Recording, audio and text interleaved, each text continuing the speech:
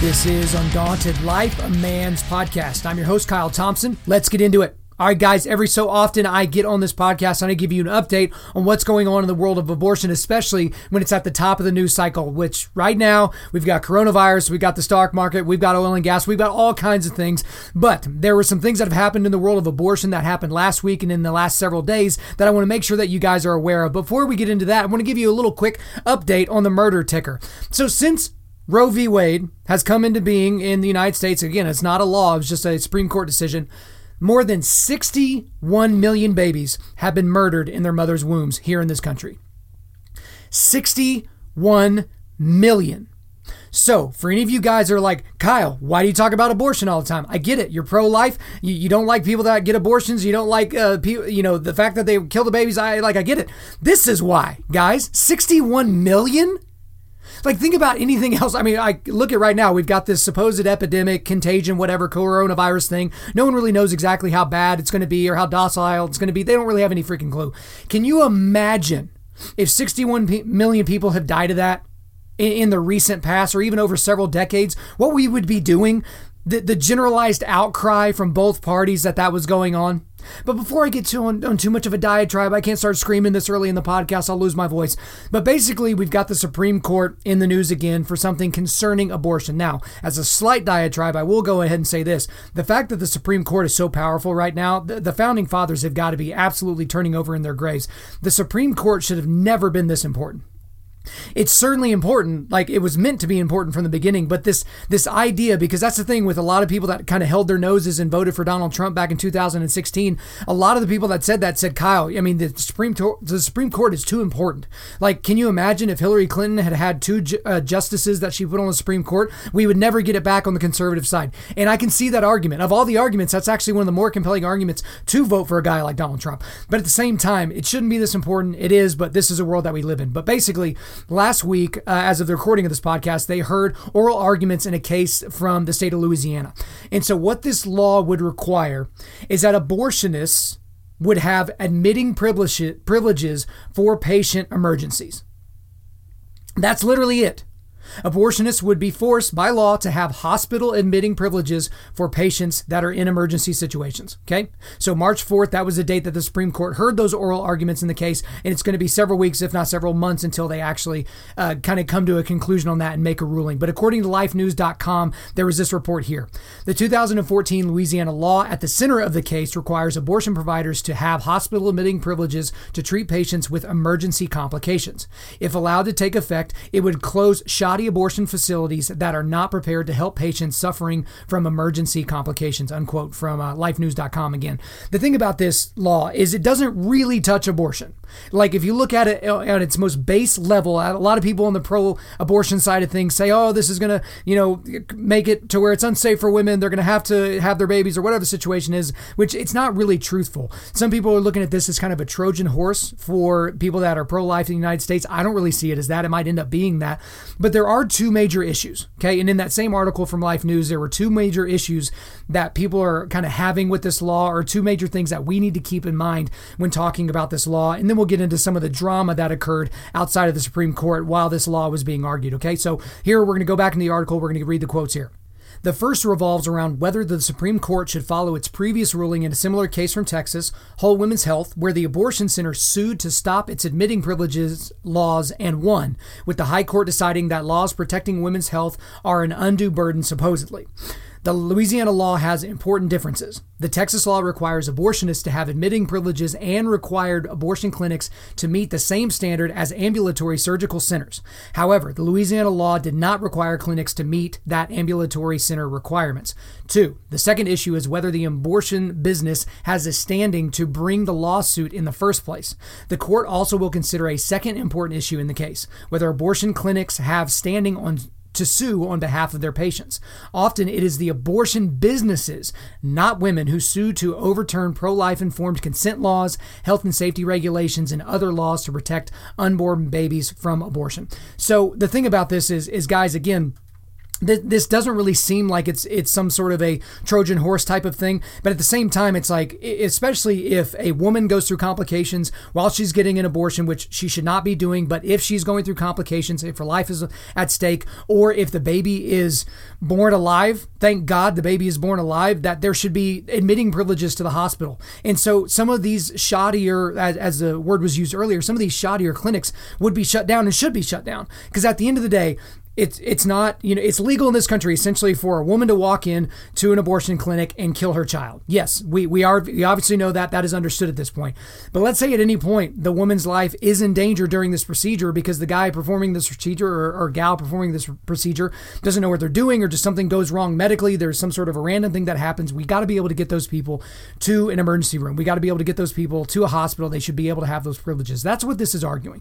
So the thing about it is even though I explained it in the most fair way that I think I can explain it, the pro-abortion lobby absolutely lost their minds.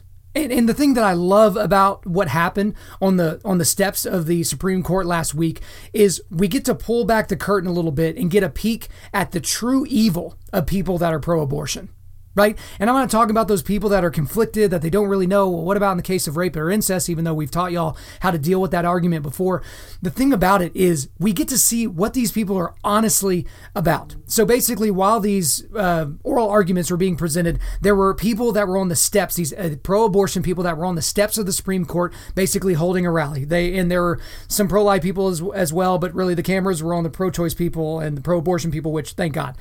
So there's three people that I want to talk to you about in terms of their reactions to this. The first is someone named Renee Bracey Sherman. Okay.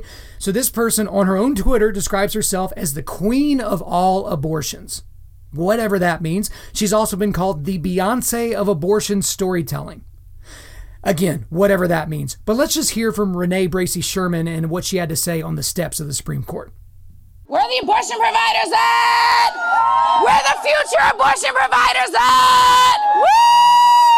Awesome. And a special shout out to where my people who had abortions. Where y'all at? Nothing about this work is gonna be without us. Woo! Awesome. So, as I said, I had an abortion when I was 19. It was honestly one of the best decisions of my life. I was simply not ready to become a parent, and that's really all you need to know.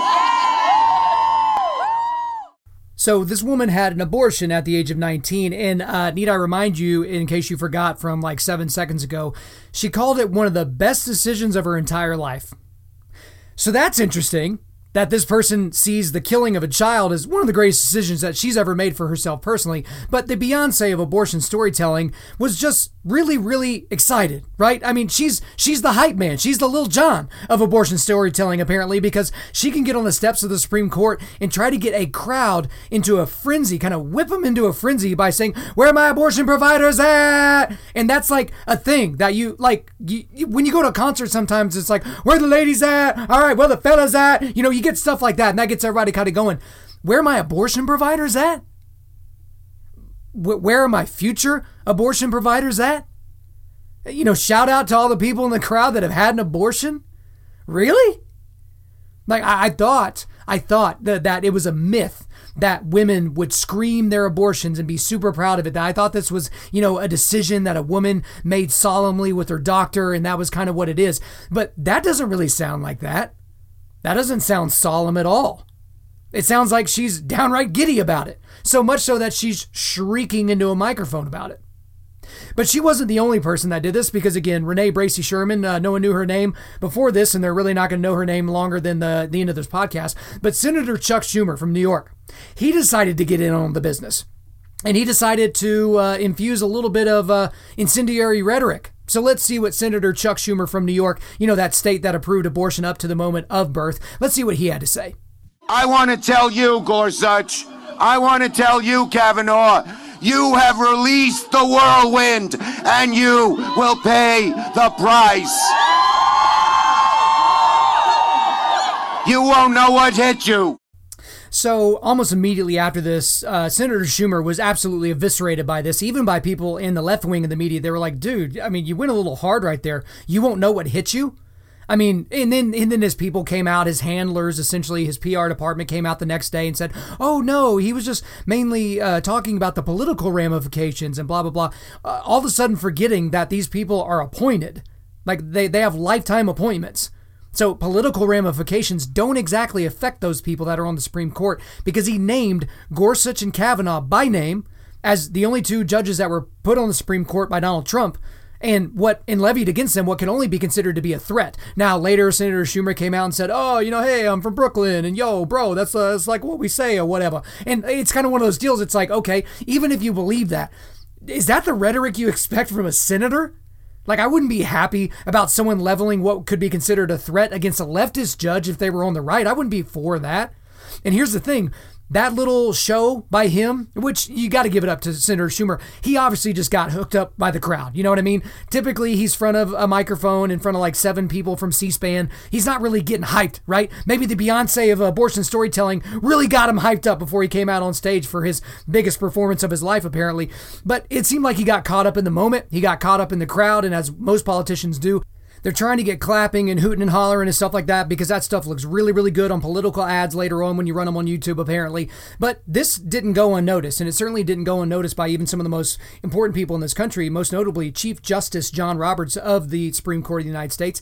He responded with this, quote, "This morning, Senator Schumer spoke at a rally in front of the Supreme Court while a case was being argued inside. Senator Schumer referred to 2 members of the court by name and said he wanted to tell them that, quote, you have released a whirlwind and you will pay the price. You will not know what hits you if you go forward with these awful decisions, unquote. Justices know that criticism comes with the territory, but threatening statements of this sort from the highest levels of government are not only inappropriate, they are dangerous. All members of the court will continue to do their job without fear or favor from whatever quarter, unquote." So again, it's so surprising to get something like this. You would almost expect it from someone in the House, and I don't know why I would even say something like that, but there seems to be a different level of decorum between the Senate and the House. I mean, call me crazy, but it just kind of seems that way. Maybe it's a little bit watered down in the House. Who the heck knows? But you weren't exactly expecting this from a sitting senator. But I don't think he took the cake that day. I mean, that was pretty egregious what he did. And the whatever gal her name is from before that was pretty ridiculous what we had to, listen to her do as she's kind of like launching the festivities. But really the craziest diatribe and the craziest presentation that day was from an actress named Busy Phillips. Now, don't feel crazy if you don't know that name. Busy Phillips. Yes, that's Busy Phillips. She's, I don't know, a D-list comedian. I mean, if you saw her face on the screen right now, you might recognize her. She's been in some small roles in some movies that you might have seen a long time ago. Let's just say Hollywood's probably not knocking down her door for her to audition for huge blockbuster parts or something like that, but she just had this insane presentation, and I'm just going to play it for you right now in all its glory. And I will tell you guys, this is going to be an unfiltered playing of this. There's going to be no bleeping out of the language that she used. So if you got some kids listening in the car or something like that, you might just skip a couple of minutes ahead, because I just want you to hear everything that she has to say in all of its glory, I guess. So here we go. Busy Phillips. Here I was, sitting in Los Angeles in my beautiful office of my own late-night talk show. Soon I would be driving my hybrid car to my beautiful fucking home to kiss my 2 beautiful and healthy children and my husband who had taken the year off to parent so I could focus on my career. I have all of this, all of it, because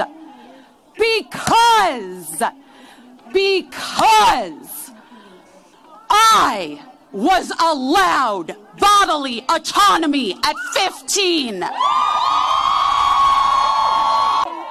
I will not be shamed into being quiet. We will not be shamed into being quiet. Never again.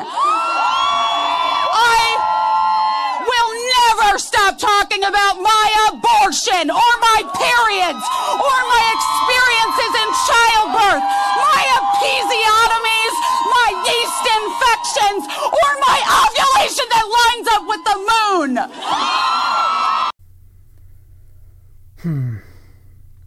So that's the thing that happened. That's the thing that happened in the real world.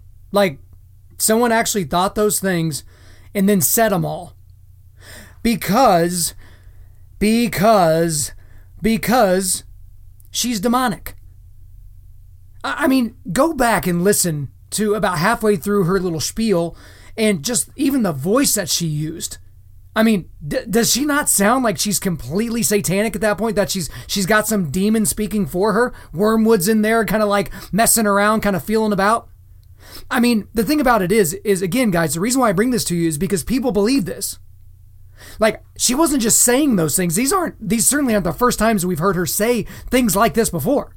Like, she's talked about this openly, right? She's unbelievably proud that she got an abortion when she was 15 years old. Unbelievably proud. I mean, again, she implies with her little speech that she did there that she would not have had the life she had. She wouldn't have had her talk show and her whatever car, she said, her hybrid car and her nice apartment and her beautiful office and the husband and the things and the blah, blah, blah, if she didn't murder a baby. And the thing that we see here from these three individuals, and certainly there were more that day that were out there, and just people that are all around the United States that may or may not be saying this with a loud microphone or a sound system next to them, we're seeing a full-throated support of killing babies while they're in the womb. There's no hiding the ball anymore. There's no 1990s Clinton era, it should be safe, legal, and rare. There's none of that anymore. You cannot be a major party candidate in the Democratic Party. You cannot consider yourself a leftist. You cannot be woke. You cannot be accepted in a lot of these liberal areas of the country unless you believe this stuff. You got to listen to what this person just said, Busy Phillips. You got to listen to what she said and go, yeah, I'm down with all that. I'm down with every last bit of that. If it's a choice between material goods and some potential improvements in your career, you should absolutely shed blood. Why wouldn't you? It's morally neutral, right? And then she kind of screams there at the end about yeast infections or something. I don't really know where she was going with that. But guys, this is the modern pro-choice movement, as they call it, or pro-abortion, pro-baby murder movement, as I call it. But the thing is this is happening every single day. People they're at coffee shops having conversations that are similar to this at a different volume. They're probably a lot more reserved than what we just made you listen to here.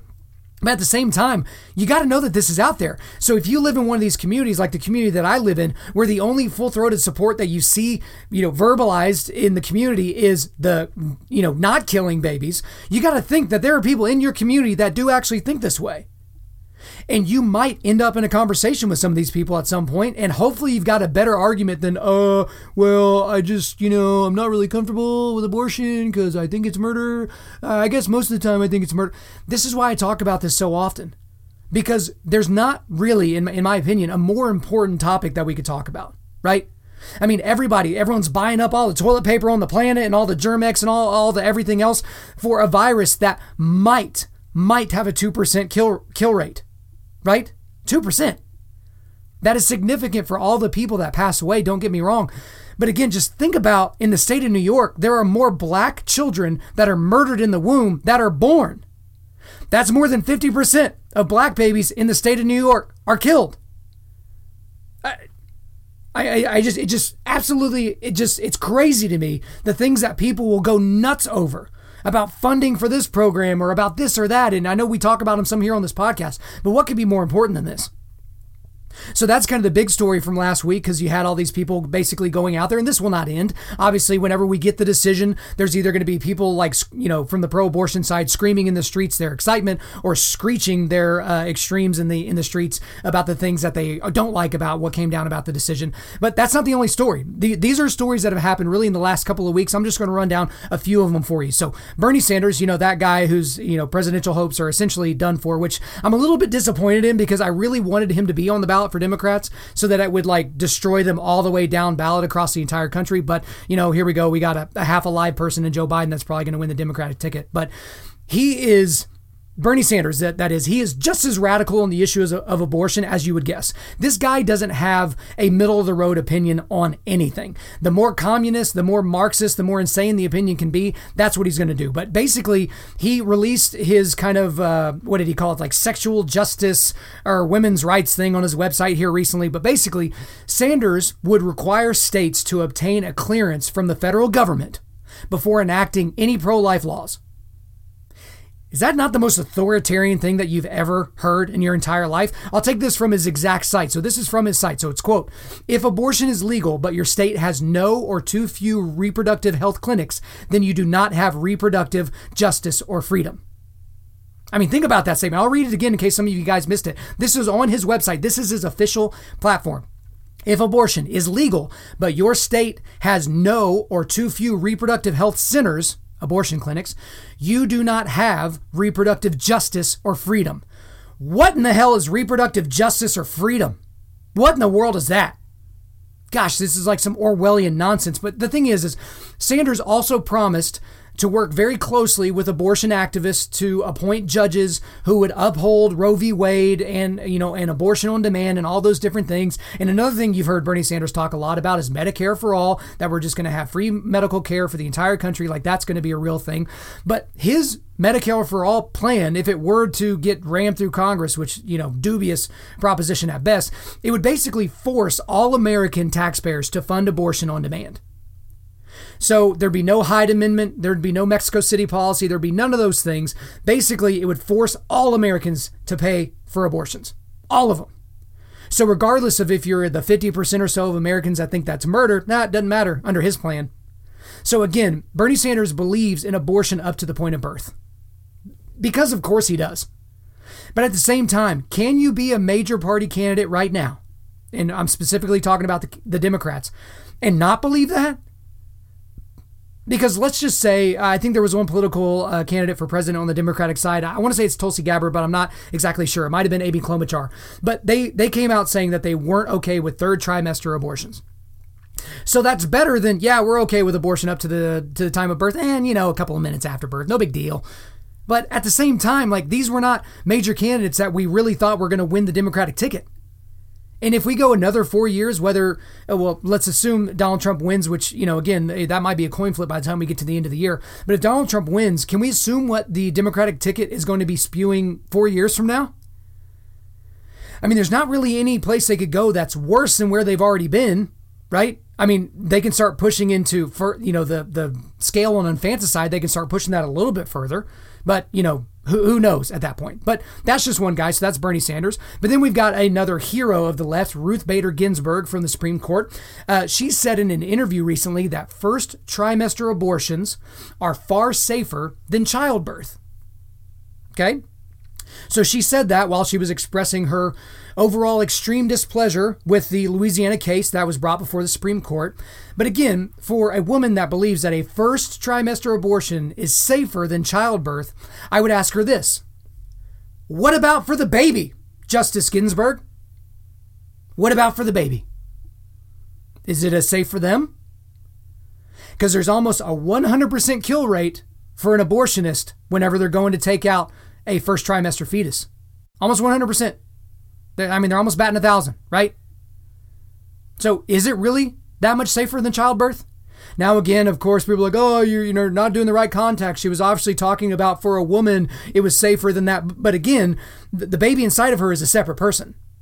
So the statistics might be true that a woman has a higher chance of dying during childbirth than she does during a first trimester abortion. That might be true. I would even concede that. However, there are two people involved here. There are two people during that medical procedure. There's the woman, and then there's the human being inside of her that has completely different DNA than her, that has different blood than her, that has its own organs, its own brain, right? I mean, why would you even make that argument if you're Ruth Bader Ginsburg? Now, again, she is just a wild leftist. She is somebody that, again, I would never wish ill on someone like her, but I wish she would retire. Right? I wish she would just retire. I don't want her to pass away and that be how she leaves the court. I just want her to get out of there. I just want her to retire. I want her to no longer be on the Supreme Court because she actually believes stuff like this. And she is one of the stalwarts that's blocking against any attacks on Roe v. Wade. So if she were to get out of the way, again, as I repeat, I don't want her to die, as some people have said out loud that they want her to just hurry up and die. I want her to live a good, long life. I just don't want her to be on the Supreme Court anymore. Okay? But then we've got one other story that I want to share with you. According to one Democrat, abortion is just like getting your wisdom teeth pulled. So here's the quote, okay? Abortions are one of the safest procedures you could do on an outpatient basis, safer than doing an endoscopy or doing a wisdom teeth extraction. And if you're wondering, that quote is from a House of Representatives member, Jackie Speer from the Democratic Party. She's from the 14th Congressional District in the state of California, of course. But again, the thing I would ask her would be, what about for the baby, ma'am? What about for the baby? Isn't abortion just as safe as getting your wisdom teeth taken out? Because here's something, again, I'm not a scientist, but whenever you get your wisdom teeth pulled, your wisdom teeth aren't alive. Your wisdom teeth couldn't be taken out of your body and placed to the side and live and grow and develop and age. Your teeth are essentially an inanimate object, right? But according to some people in the Democratic Party, which if it seems like I'm picking on them, it's because I am, because they actually believe these things, it's just no big deal. And again, you might say to yourself, oh, Kyle, you're not being fair to her. That's not the right context.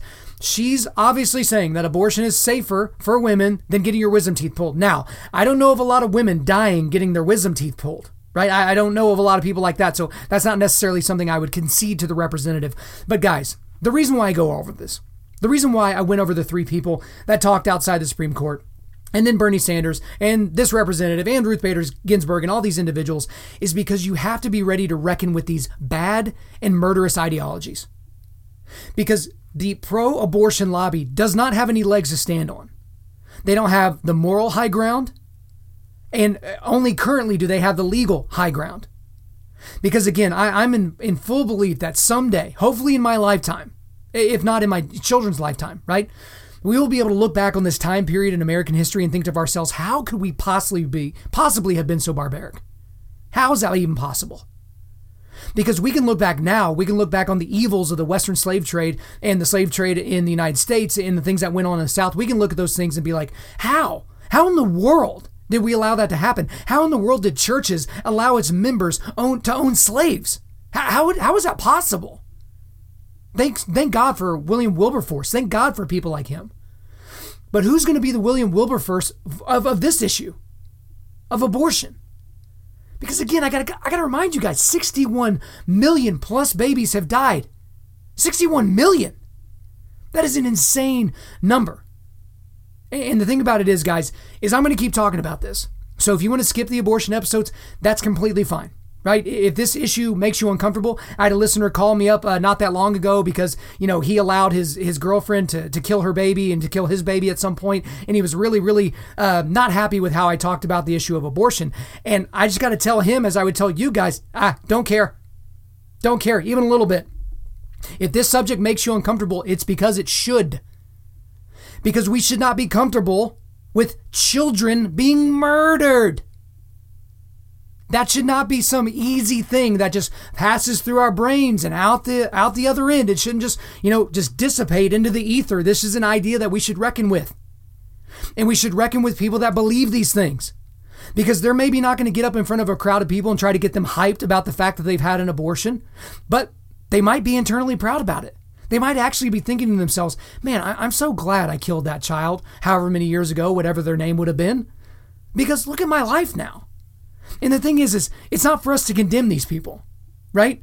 But Jesus did an amazing job of loving on people while pointing out their sin to them.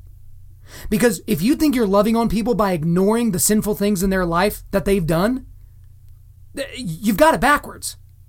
You do not hold the judgment seat of God. You know that. You guys are cognitively aware enough that you know that that's not the case. You cannot perform judgment on this situation, whether they had an abortion or not, or any of those things. It's not up to you. You're going to let God deal with that. But if you've got people in your church, if you've got people in your Sunday school, if you've got people in your world that depend on you and that love you and you've got a good relationship, and you just let something like this go, you're part of the problem. And even if you don't have one of those situations, you don't know anyone around you that has actually had an abortion, you've got to be able to engage on this issue. And no, I don't necessarily mean get in fights on Facebook. But when you get into these conversations with these individuals, you see very quickly that their ideologies are hollow. And you need to point that out to them. You need to invite them into the grace of the gospel. You need to invite them into a worldview that doesn't put a premium on killing babies. And guys, if you're not really getting the point by now, we will never, ever stop talking about this on this podcast. All right, guys, before we let you go, we are going to do a quick resilience boost. As you know by now, we are a men's ministry, and our mission is cultivating manly resilience. So specifically, we do that by providing content that forges spiritual, mental, and physical toughness. So for today, I've got a lot of articles, many of the articles that are referred to in this podcast, the one about the 61 million babies having been killed since Roe v. Wade, the Supreme Court, there's kind of a breakdown article of what's going on with the Supreme Court and the Louisiana law that is before them. We've got the quotes that are brought to you by Chief Justice Roberts, blasting Senator Schumer for what he said, the one about Ruth Bader Ginsburg, also about Democratic Representative Jackie Speer. But then there's one video that I haven't talked about that I want to take a quick second to bring to you. So I'm in the middle of reading the book Abortion by R.C. Sproul right now. So this is kind of a seminal work in the area of abortion. And there was a documentary that was discussed in this book. It was in chapter 3 or 4 or something like that. It's called The Silent Scream. And so this is a documentary, I believe, from the early 80s. I think it's 1984. If not, it was somewhere around then. But basically, it's this 25 minute or so long documentary that actually shows an abortion taking place while there's an ultrasound going. And the thing about this, guys, is it's overwhelming.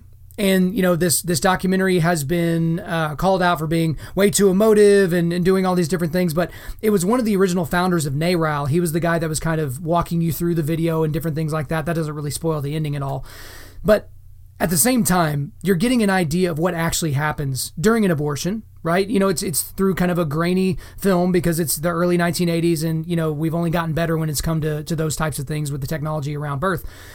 But you're getting to see something very specific that I don't even think pro-life people think about. And that's whenever they stick the suction tube into the womb, the baby starts getting very, very agitated. The baby is trying to avoid the suction tube, right? And this is the same suction tube that will rip the baby out limb from limb, by the way, only to have the head left over, at which point they stick a tool inside of there and they squash the skull and the brain and the head so that they can remove it from the woman's womb. But we see this baby actually writhing in pain. That's the only way that we can describe it. Because this baby was docile and calm in its mother's womb until a murderer decided to stick an instrument in there to end its life. And to a certain degree, you could even make the case that this baby was trying to escape, right? Which, you want to talk about fight or flight and whether it's natural and whether the baby has feelings or whether the situation is. At this point in the video, we already have evidence that babies at that age, they already are dreaming. They certainly feel pain. They recoil from pain. So they feel themselves being ripped to pieces. But I think this is worth your time. It's a little slow. So if you guys watch it on your computer, you can bump the speed up a little bit. But whenever they get into the points where they're actually showing the abortion on the ultrasound, I think it's important for you guys to watch. All right, guys, thanks so much for listening to the podcast. We really do appreciate it. If you would, please subscribe on Apple Podcasts, iTunes, Spotify, Google Podcasts, or Stitcher, and refer your friends to listen and share this on social media. Guys, if we deserve a 5-star review, please leave us a 5-star review and a few sentences letting us know why you like the content. I'm currently booking speaking engagements for the entirety of 2020, so if you want me to come speak on your podcast, at your men's event, in front of your business, whatever, hit me up, info@undaunted.life. Again, that's info@undaunted.life. The website is www.undaunted.life. You can follow us on Instagram and Twitter @UndauntedLife or Facebook.com/UndauntedLife. Check out our free devotionals on the YouVersion Bible app. Just search Undaunted Life under plans. And as always, we want to thank the band August Burns Red for allowing us to use their entire music library for our content. The intro-outro track on this podcast is their song King of Sorrow, which is off their latest record entitled Phantom Anthem. The links are in the description. I'm your host, Kyle Thompson. Remember, keep cultivating manly resilience. Keep forging spiritual, mental, and physical toughness. Keep seeking the Lion of Judah.